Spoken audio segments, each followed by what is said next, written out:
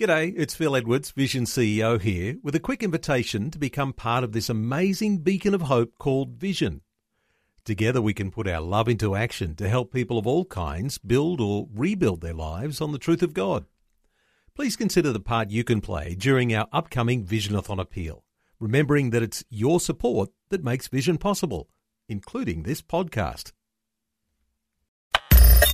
Audio on demand from Vision Christian Media. Exploring faith and the future. Neil Johnson and Bible teacher Dr. Camille Marshdaley. We're talking about sex and God's design for sex. Given that God created it, He thinks it's good. Now, when you're waiting to be married, Camille, sometimes that's a long wait for people who are thinking about sex and marriage. It is a challenge, Neil, to stay pure in an impure world. Nobody said it was going to be easy. Living by God's standards was never promised to be easy, but they are right, they are redemptive, they are rewarding, and therefore we need to make it a priority for every good and wonderful reason.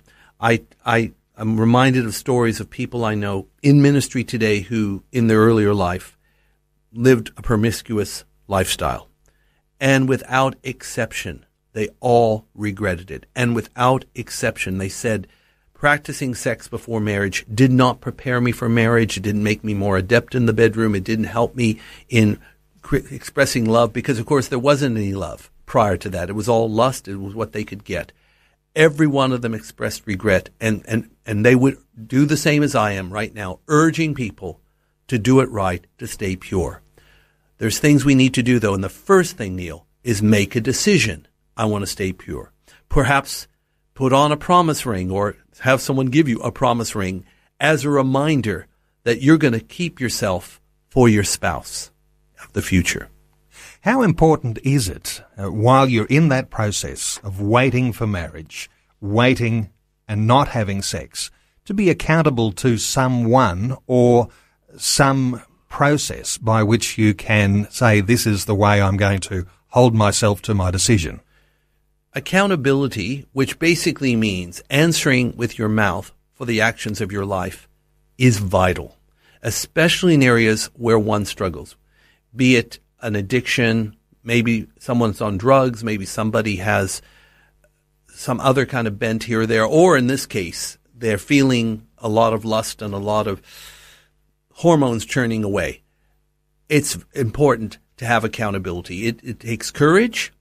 It may seem to be a bit of a vulnerable thing, but if you know you have to answer to somebody for what you do, you're less likely to do the wrong thing. And it's a good rehearsal for the fact that we all, according to Romans 14:12, will have to give account of ourselves to God. So if at all possible, and you're feeling a struggle, then find somebody who you can trust that doesn't have a big mouth, that's not going to gab and tell your secrets to the world, and let them hold you to account.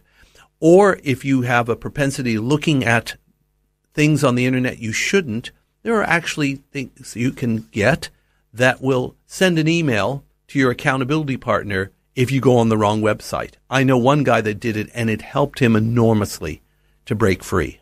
There is a sense too, isn't there, that putting yourself in the way of temptation is going to set you up to fall. There's some challenges there about how we manage our lives. Martin Luther, the great reformer, allegedly made this quote, and I think it's great. You can't stop the birds from flying over your head. Temptation will be there. You can't stop the birds flying over your head. However, you can keep them from nesting in your hair. I'm telling you, we are so sex-saturated and visual in our society today. There's lots of birds flying. But you can keep them from nesting and hopefully keep them from doing their droppings on your head, to put it rather bluntly. We need to do that. We need to protect ourselves. We can't help it that there's all this imagery out there and seduction. But we can, and indeed we must, be responsible and make a decision. It doesn't matter what the crowd is doing.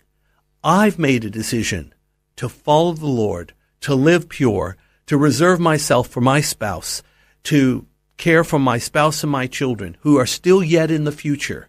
I've made a decision to stay pure, and I'm making a decision that in God's timing, I'm going to get married too. And I believe God will give me the right person. Say that as a confession and statement of faith, and watch God begin to work.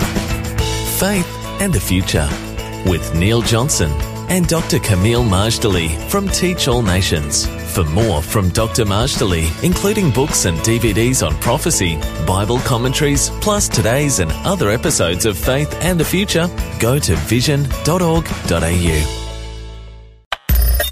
Thanks for taking time to listen to this audio on demand from Vision Christian Media. To find out more about us, go to vision.org.au.